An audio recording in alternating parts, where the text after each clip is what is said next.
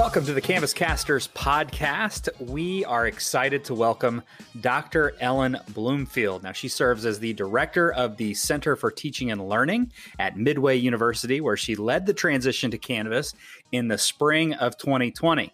As a result of the pandemic, the university actually switched to remote learning in March of 2020, just shy of the 2-month go-live date for Canvas. During that time, Ellen led the faculty through rapid remote conversion of spring 2020 classes in the previous LMS while preparing faculty to teach in their current LMS, which is Canvas, for summer of 2020. Dr. Bloomfield has 20 years of experience in education, working as a secondary mathematics teacher prior to joining Midway University in 2014. At Midway University, Ellen has managed the institution's library, administered the online learning management system, and created Midway's Center for Teaching Excellence and Innovation. An instructional designer by degree, Ellen's passion is supporting faculty, enabling them to successfully leverage technologies to create highly engaging and effective learning environments for their students. Her research interests include the connections between learning theories, technology integration models, and effective pedagogical practices. Welcome to the show, Dr. Ellen Bloomfield. Woo! Thank you so much. I mean, basically, I am a human nerd. Yeah, that's kind of what I took on a lot of that. No, obviously, we were so excited to have you on our podcast, and we just can't wait to dive in with kind of how this all came about. We love talking to people, especially right now, about what it was like to transition so quickly to Canvas. So thanks again for being on. My pleasure. Absolutely. Great. I'm stoked too. And I didn't even know. There are so many questions. I'm overwhelmed. And right out of the gate, I'm already going to go off script. Eddie, you're welcome. Oh, no. Boy. Going off script. So Eddie's reading the bio, and I'm seeing all this stuff and all of these words that I'm like, ooh, that sounds awesome. I want to know more. So I want to know what you created Midway's Center for Teaching Excellence and Innovation. Mm-hmm. I know this is not in the preparatory lead up. Please tell us what that is that? What's that about? I had been in Midway since 2014, and then I think in 2016, because I didn't do my research, I don't have the dates exact at this point. In 2016, we got a new VPAA, Vice President of Academic Affairs, and she brought me to the office and she says, "I want a center for teaching." And I said, okay. Now, everything that I had been doing up until that point was that role. I just didn't have a title for it. And so really, I just kind of transitioned what I had been doing. I was actually at that point also, that's when I became the director of instructional technology, and they gave me the library. I became sole administrator of the LMS. And then that department that I was in, that's what we created. To be honest with you, I had already had all that stuff laid out. The hardest part was coming up with a name. Yeah, I can relate to that. There's so many options. Right. I can relate to that directly. I had a similar situation. I took a job that was kind of created, and at the interview, they basically asked me what I thought my title should be. And I was like, this is an opportunity I can't pass up. It could be anything. Yeah. So I dig that. And it's definitely, it sort of fits with everything what little we know of you at this moment. It fits with that, but we're going to definitely learn more. So part of why we have you on the show is that we reached out on Twitter recently, and we basically were looking for stories that kind of fit with this idea that Eddie and I had been sort of banging around for a couple of days, where we wanted to basically hear the story of the perfect storm, right? The you got it right here with this one. And the pandemic and a transition to Canvas, right? Because we know we know this in a multiple different ways, whether it's social media, in Eddie's work daily, all this kind of stuff. We know that this is a big thing that's happened for a lot of people everywhere. There's Facebook groups and everything else. So we know that it's common. We wanted to get down to like real, actual stories from, real people. So we were really excited to have you on and be able to express sort of the higher ed angle on that. So when we reached out for, sort of your Canvistory, yes, I made that up, and I'm really good at smushing words together. I think that's a very, very well. That's a great word, by the way. Thank you. And Thank you. I like making up words, so that's right up my alley. See, don't make his head bigger than it already is. Eddie.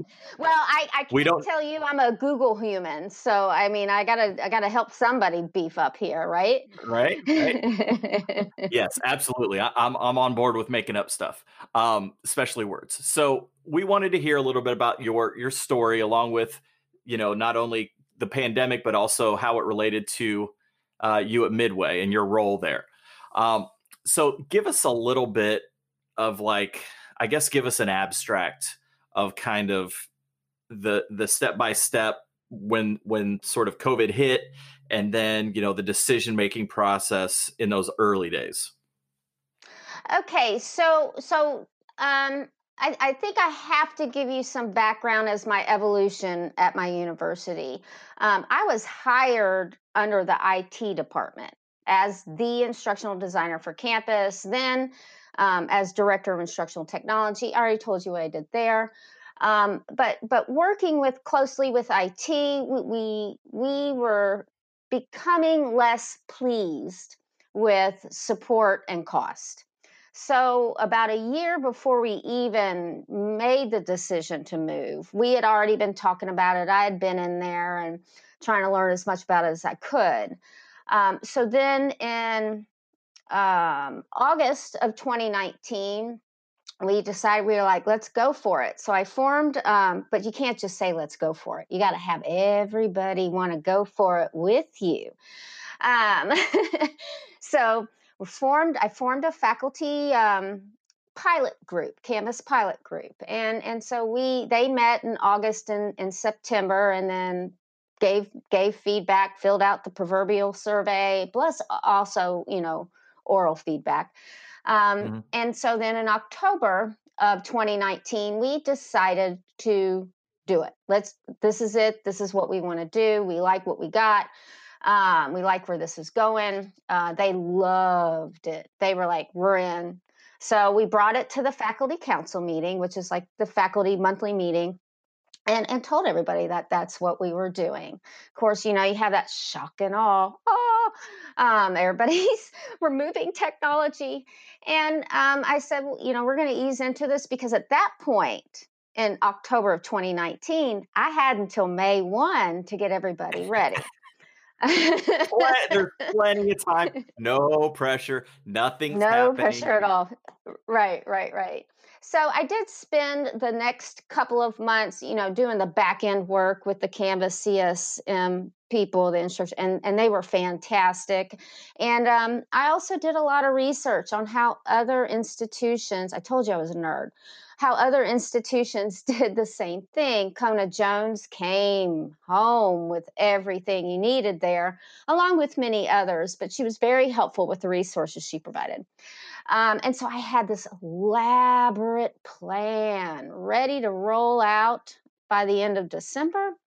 We stepped our foot in the water, took Christmas break, came back in January, and I was ready to go. I had weekly workshops, and I had it all. I'm an instructional designer, so you break things down to the click, and how to train the people, and then poof. Everything changed on the beginning of March. And so I threw that plan out the window.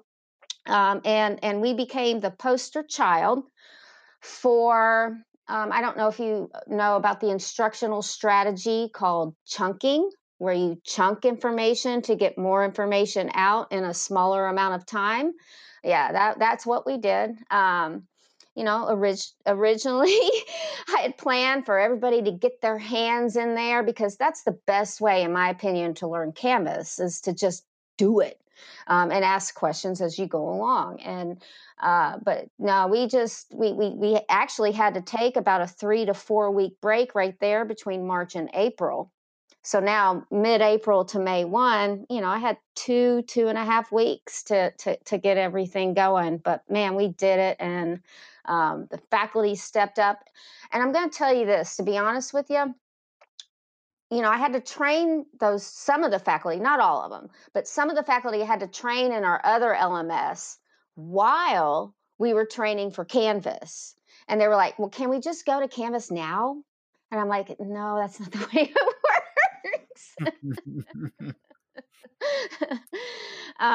But we did it.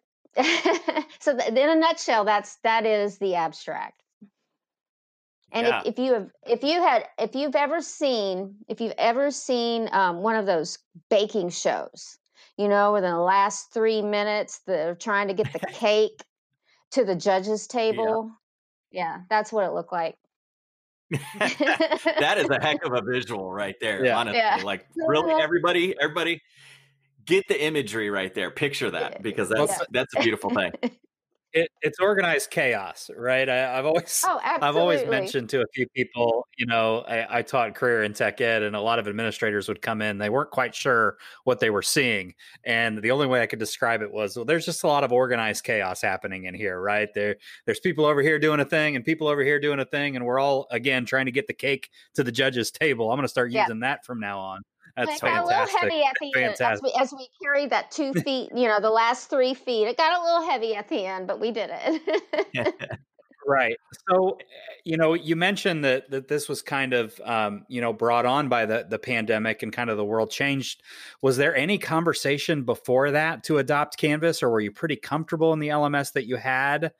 Were there any conversations, Yeah, we were ready to leave. We had made the decision in October. We had I had this elaborate plan that I pretty much chucked out the window in March. And of course, the faculty were changing technology, which was to be expected, and I already knew that was coming. It really helped to have that faculty pilot group, so their peers were saying, hey, it's going to be okay. And I think throughout this entire pandemic and transition from one LMS to another LMS, even without a pandemic, I think that's really important, is that peers talk to peers, because I'm not one of them per se. And it was just really important for them to hear, the nursing faculty on my little pilot committee, it's a lot easier than what you're doing right now. It's a lot easier to grade. It's a lot easier to submit an assignment or to create an assignment. So that really, really helped. That's such a good point. And you said something during the nutshell of the process that I don't want people to miss. And I know Eddie wants to get in here, because I can read his mind right now. I know what he's wanting to chime in based on what you just said.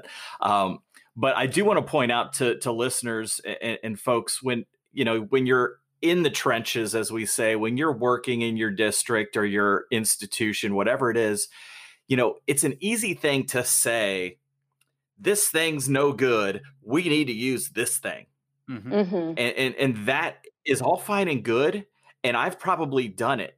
But what you said about your experience is exactly what I think more people need to understand. The decision to change something like an LMS is a huge decision. And it is not one to be exactly. And it takes all of the things you mentioned, like buy-in, like peer-to-peer sort of positive peer pressure. It takes planning for more than a few months. Under normal circumstances, you were going to be looking at over a year of preparation to get to that point. And the pandemic only, threw it down the hill. and had you speed up. But I think a Mm-hmm. lot of times you can hear professors and teachers in the K-12 setting, and you can hear people say things like, well, why don't we just go to this thing?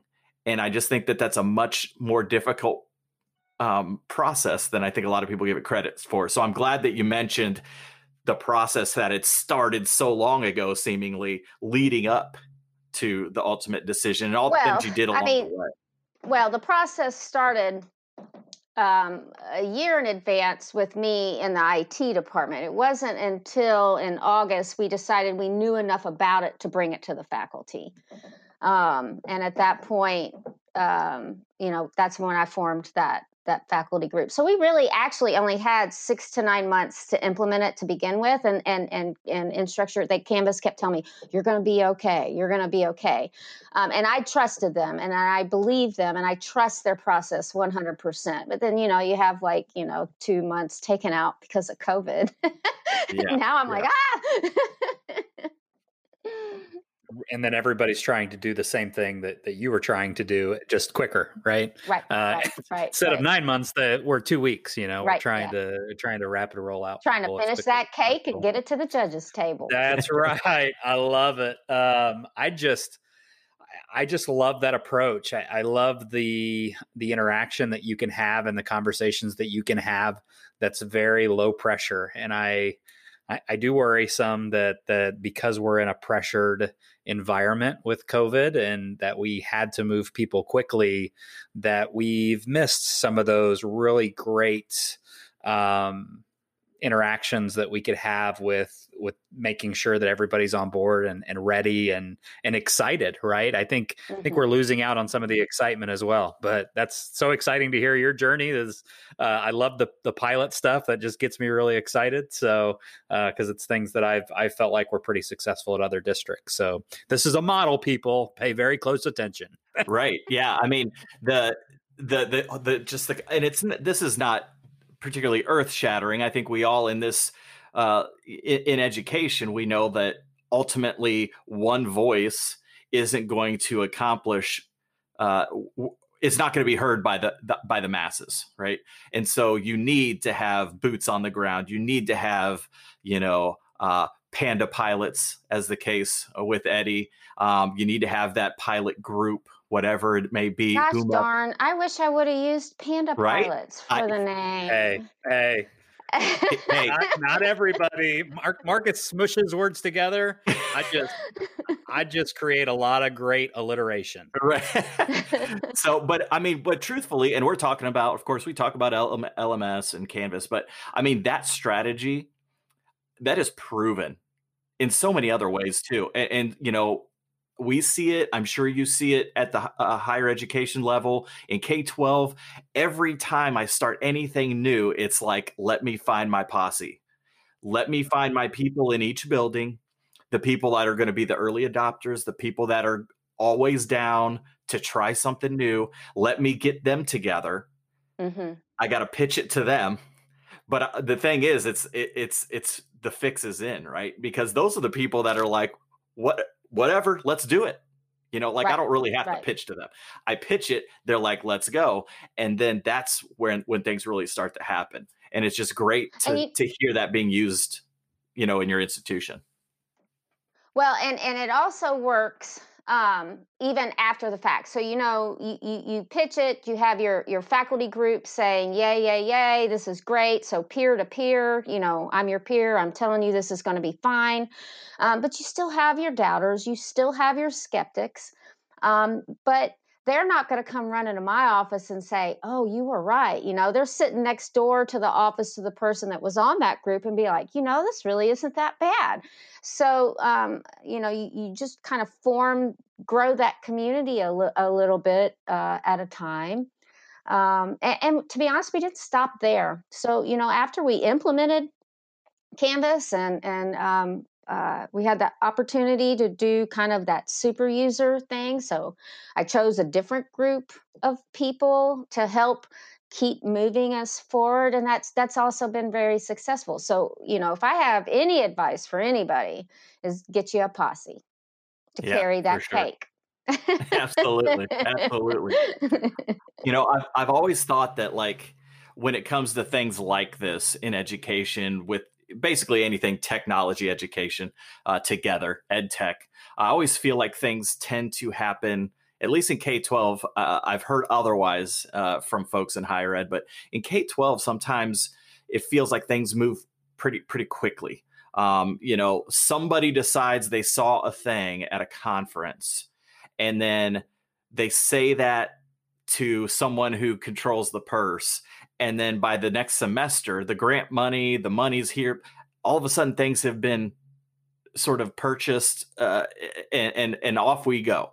And these initiatives, I'm always leery about. Like, can we just wait this out and see if this thing sticks before we go buying the thing? There's hundreds and hundreds and hundreds of platforms and the next big thing in ed tech. And I tend to be the one that says, let's pump the brakes. Let's see if this thing sticks first. Does it have a shelf life before we're going to invest? And an LMS it's got, shelf life. An LMS has shelf life. But when you talk about that, and you just mentioned it, and you segued for me, which was wonderful. Nice work. Anytime. She's a pro, people. But you mentioned, when you're doing this whole thing, and you have some buy-in, but you also have some negative folks. What were some of the specific or biggest concerns that you were hearing from faculty members, from students, from stakeholders during that process? Like, what were the things that people were saying that were sticking points? Well, I will be completely honest with you. I didn't hear much from students, but you have to think about the time in which we were transitioning to Canvas. They weren't worried about Canvas. They just wanted to survive the rest of the semester, spring 2020. I did send the emails, I did communicate with them, but that just wasn't on their radar, and I don't blame them 100%. With regards to the faculty, and I don't think this is any different in any type of technology implementation. The fear of the unknown, I'm comfortable with what I'm doing. I already know where to click. Why do I have to learn new places to click? That was a huge one. And then with regards to the stakeholders, to me, when I think about that, I see dollar signs. Okay, so it was just more economically sound for us to make that decision, and they were happy with it. They entrusted me to implement it, and so there wasn't any concern there. And I appreciate it. I love where I work, and but really, it was just me and the faculty is kind of where you would hear kind of most of the, oh, we have to learn this now, but like I said at the beginning, in the midst of transitioning to rapid remote, we're in another LMS. At the same time, I'm training them to get ready to be in Canvas, and they're like, can we just go there now? And I'm like, not yet. We've got to join the SIS first. Yeah. We're still doing that too.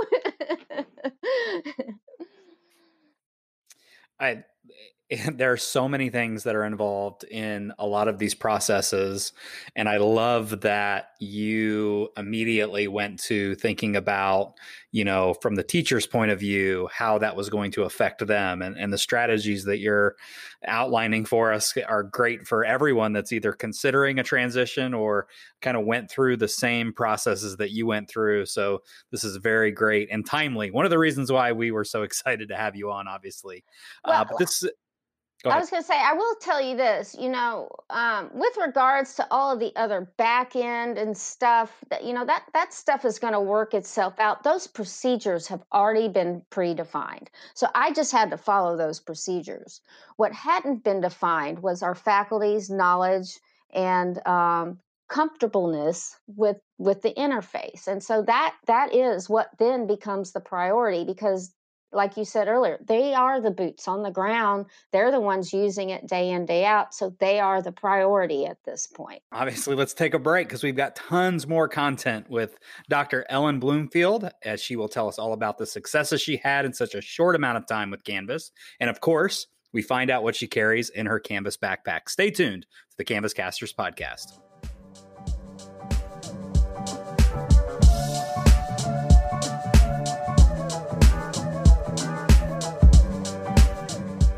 Welcome back to the Canvas Casters podcast. Marcus and I are talking to Dr. Ellen Bloomfield, director of the Center for Teaching and Learning at Midway University. And as Midway recently embarked on the 2020-2020 academic year with not only the pandemic, Dr. Ellen, but also with the new LMS, can you share some of those really great wins that you were able to see over these last few months? Wow. Yeah, we've had some really good wins. Let me tell you a particular story. Our Dean of Arts and Sciences, he didn't say anything because, he wants to lead by example and not be a skeptic in front of the other faculty. But after the fact, he comes to my office and he says, Ellen, I need to tell you I am sorry. I doubted this was going to be the right thing to do, but it is awesome. Talking about Canvas. So I'm like, woo. Nice. So that was one. And I will say, like, overall, like if you take the whole institution, all the faculty collectively, what I have seen, we didn't use video much in our previous period. We didn't use multimedia much at all.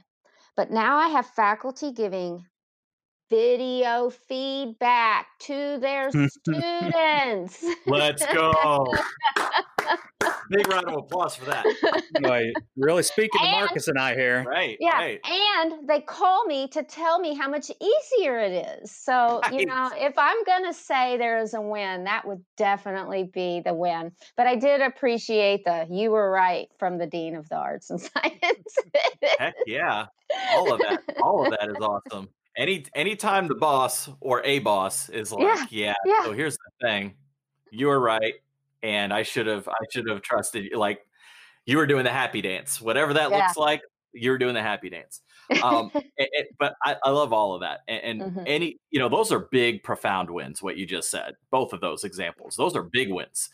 So when we talk to folks like you, and we talk to people from all over the country, all over the world, we continually are reminded of these commonalities among us. And I think that Eddie and I, that's not something we bargained for. Like, first of all, like, if in real talk, we didn't bargain for doing this past like a month. We didn't expect to, we thought it'd be one and done. Like, what are we doing?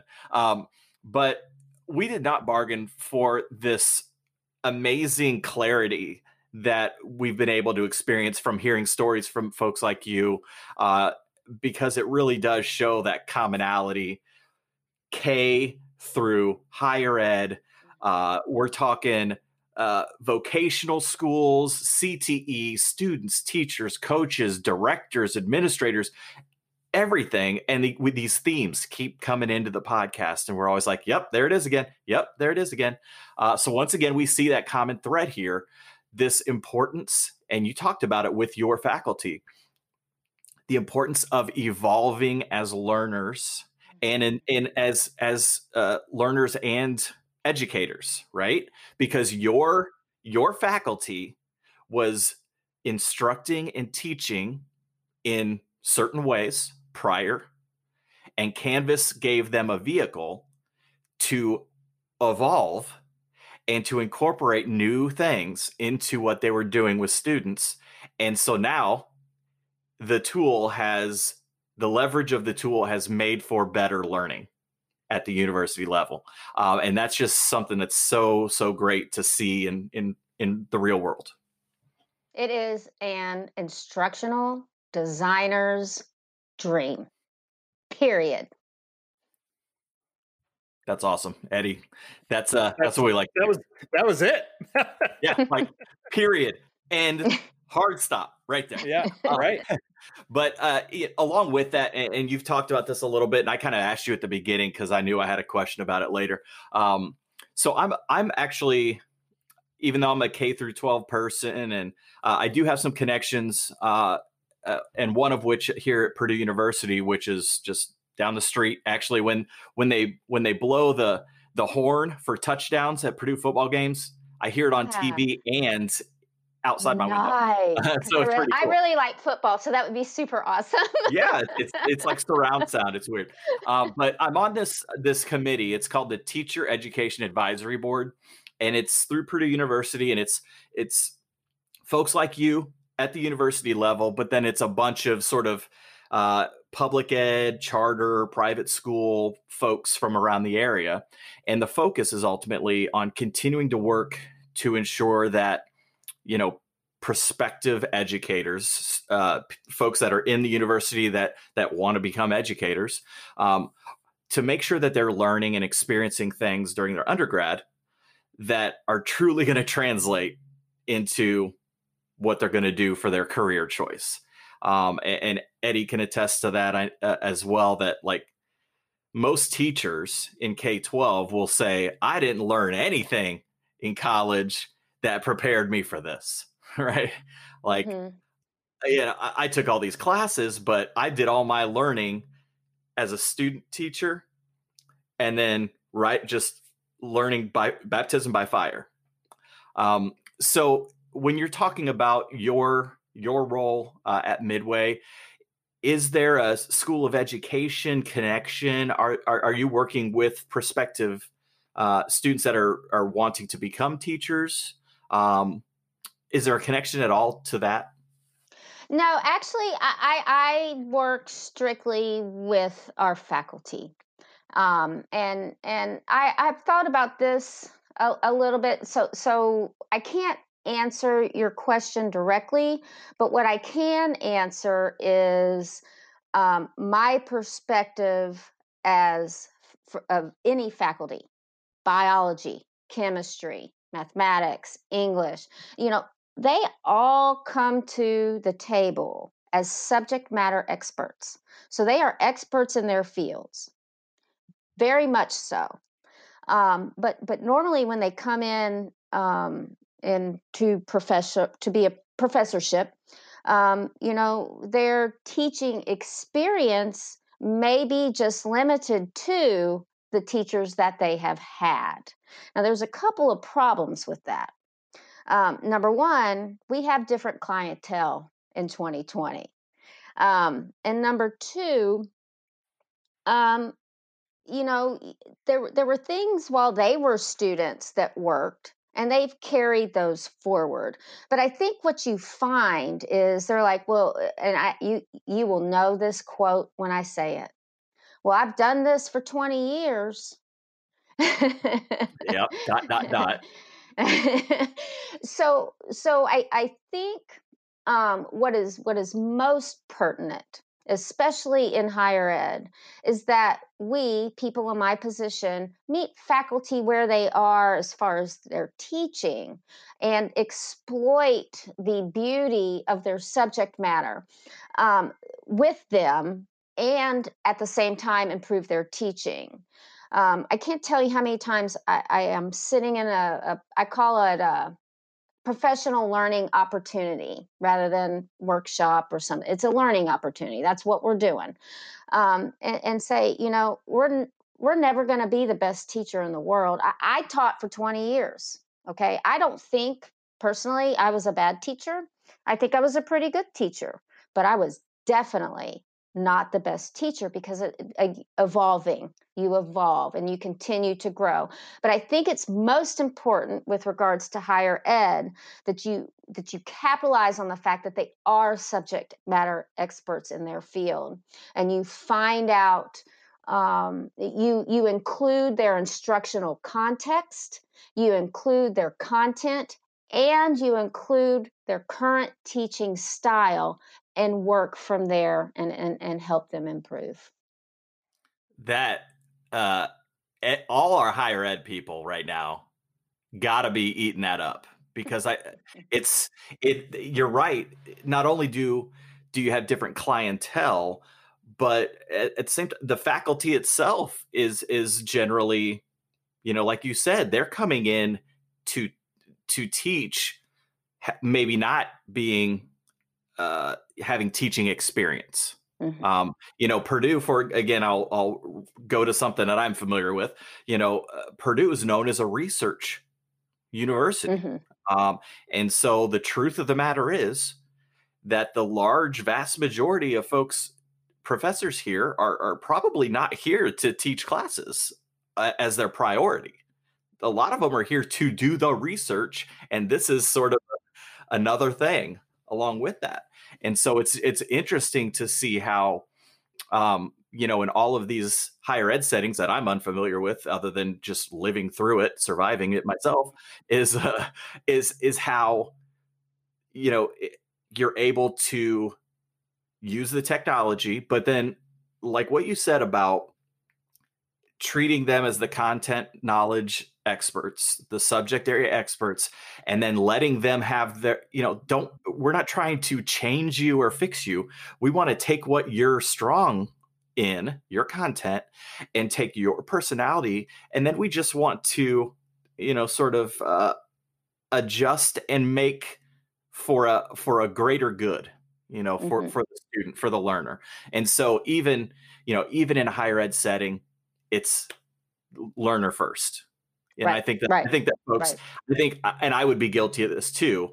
I think if you ask a typical person on the street, what's higher education, what's college like, I think the perception would be, I would certainly have this perception without talking to folks like you. My perception would be, oh, they don't care. They just, they're there to be the experts, and they're not about teaching. They're about stand and deliver. And what I'm hearing is that doesn't have to be the case. It's not always the case. And in fact, you can foster what their strengths are, and then make that something that is great teaching. Well, and I do want to point this out. Midway University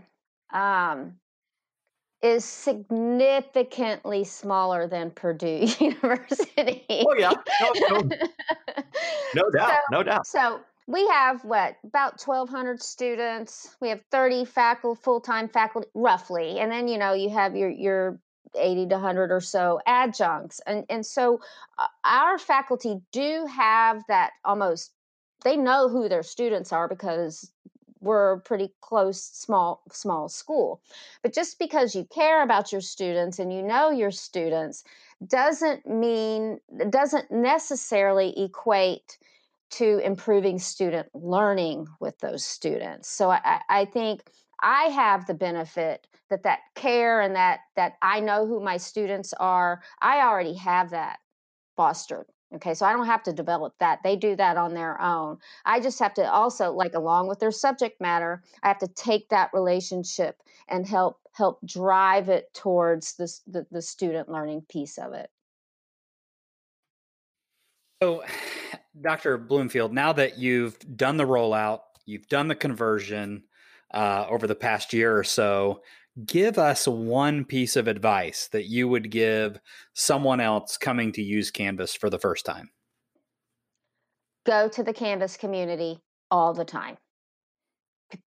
All the time, every day, all day long. Not a bad one. And tap into your CSM. I'd contact them at 11 p.m. because all of a sudden I had a thought. The resources are already there. You just have to pull them together to suit your particular context. Use the resources. They're fantastic. And the community is great. We, Fantastic. We call ourselves the Canvas fam. I guess Marcus at some point, resurrected that. And we have leaned so much on the successes that we've had when we do have them. And we typically have found a lot of the answers in the community. And you hear that term a lot. And I think it's more than just the community guides, because, there's thousands upon thousands of literature developed for you that will not only tell you how to use the tool, but best practices for using the tool, which I think that's something you don't get in other LMSs. But it's also the extended family of Twitter users and teachers and coaches and people just in the social media sphere that just absolutely love Canvas, that are willing to help at a moment's notice. And that's something that we've always seen. That's why I love your answer about the community, because it's more than just, I think people hear the word community and they think guides or the discussion forums or things like that, but it's so much more. I remember when we first started this process, and I was getting kind of initiated. This was before, it was that November, December time where we were all kind of doing the background. They kept saying, go to the Canvas community. I'm like, what community? It's just a bunch of documents. But you're right. I've never been on Twitter as much as I have since I discovered Canvas community. Right. It's a different type of community, and it's not just resources. It's people who will answer basically any question that you have. You have to reach out. You've got to join that community. It's no different than forming those small groups of faculty to implement the LMS. You get groups of people affect other groups of people, and now all of a sudden you got the whole world affected. Yep, absolutely. So we always end with the same way. We always like to end our episodes with the question, right? So we have really, truthfully, really enjoyed your perspectives. Your insights have been really great. We like to end the episode with what's in your Canvas backpack. So, Dr. Bloomfield, what is one element? What is one thing that you're going to put in your Canvas backpack? Well, Dramatic pause. I think the most valuable tool from my perspective and my experience, and this also takes in the context of my institution, is the ability and the ease to provide feedback to students so they know where they are, whether it be video or the speed grader. But I'm going to go back to the video because that is a powerful tool. I just got goosebumps, Eddie. Is it just me? Well, no, obviously. No. I get pretty excited about Canvas video too. Right. Wait. Yeah. I mean, you say audio, you say video, and Eddie and Marcus are like, what? We perk up. We're listening, and we totally agree.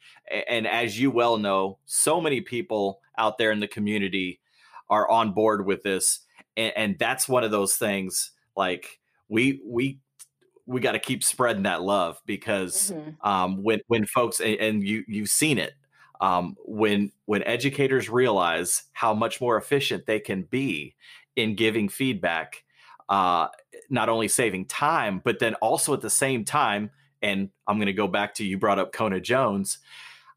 If I use audio feedback, video feedback, and speed grader, I'm saving time. Overall, I'm able to connect in a more natural way because they're hearing my voice or seeing my ugly mug. And it's like the best of both worlds. I save time. They get more authentic feedback. Everybody wins. And it's like, I don't know why anybody would do it any differently. Absolutely. It's funny. I follow a lot of academics on Twitter, and the whole last week or two, they've been talking about how long it takes for them to grade things. And I'm like, doesn't have to take that long. Right. Yep. Totally agree. Yeah. And the media features alone, whether it's Media Recorder or Canvas Studio, they do open up a world of relationships and presence inside a course that just can't be felt any other way. And I think that's why I get so excited about it, because not only did I teach it for 8 years at a high school setting, I'm now finding ways to take some of those same principles and practices and talk to teachers. Now, I don't necessarily know if anybody listened to me until the pandemic started, and it's like, oh, okay, now this is valuable. Can I learn more? Right. Right. And I think I just love that. I love that I'm able to merge both of my passions, and Marcus feels the same way, where we were kind of doing some video engagement and audio engagement in our teaching days. And now we get to merge that into some coaching. So we're really excited to hear you say those things. I wish I would have had some sort of data that told me like how many videos were in class previous, in the previous versus how many videos are being used, or how much more multimedia. I have faculty members using multimedia in their class that never have done it before, because it's that easy. There's my Canvas backpack right there. Nice. Use multimedia. Dr. Bloomfield, where can folks find you or connect with you on social media? I am on Twitter. My name is L Bloomfield. Drop the N there, but and then I'm the @ConDriven, COHN, and then driven. And that's about it. I'm not as big as Twitter bumpers as you guys are. I'm learning though. I've been retweeting this week. Hey, exactly. As much as I can. Hey, listen, you know enough because the most powerful thing on Twitter is the retweet. So it's a dangerous road to go down, because it will monopolize a lot of your time, and it does get to a point where there's a lot of noise, but I still get so much off of the platform. So I do too. That is actually where I get a lot of my really good, not my ideas, but that's where I get a lot of ideas. Absolutely. Well, once again, thank you so much for the time. We can't wait for the episode to come out. We can't wait for folks to hear your thoughts and perspectives, your experience, your Canvistory, your Canvas backpack, all of it. But thank you once again. And everybody, hope you enjoyed episode 30 of the Canvas Casters podcast.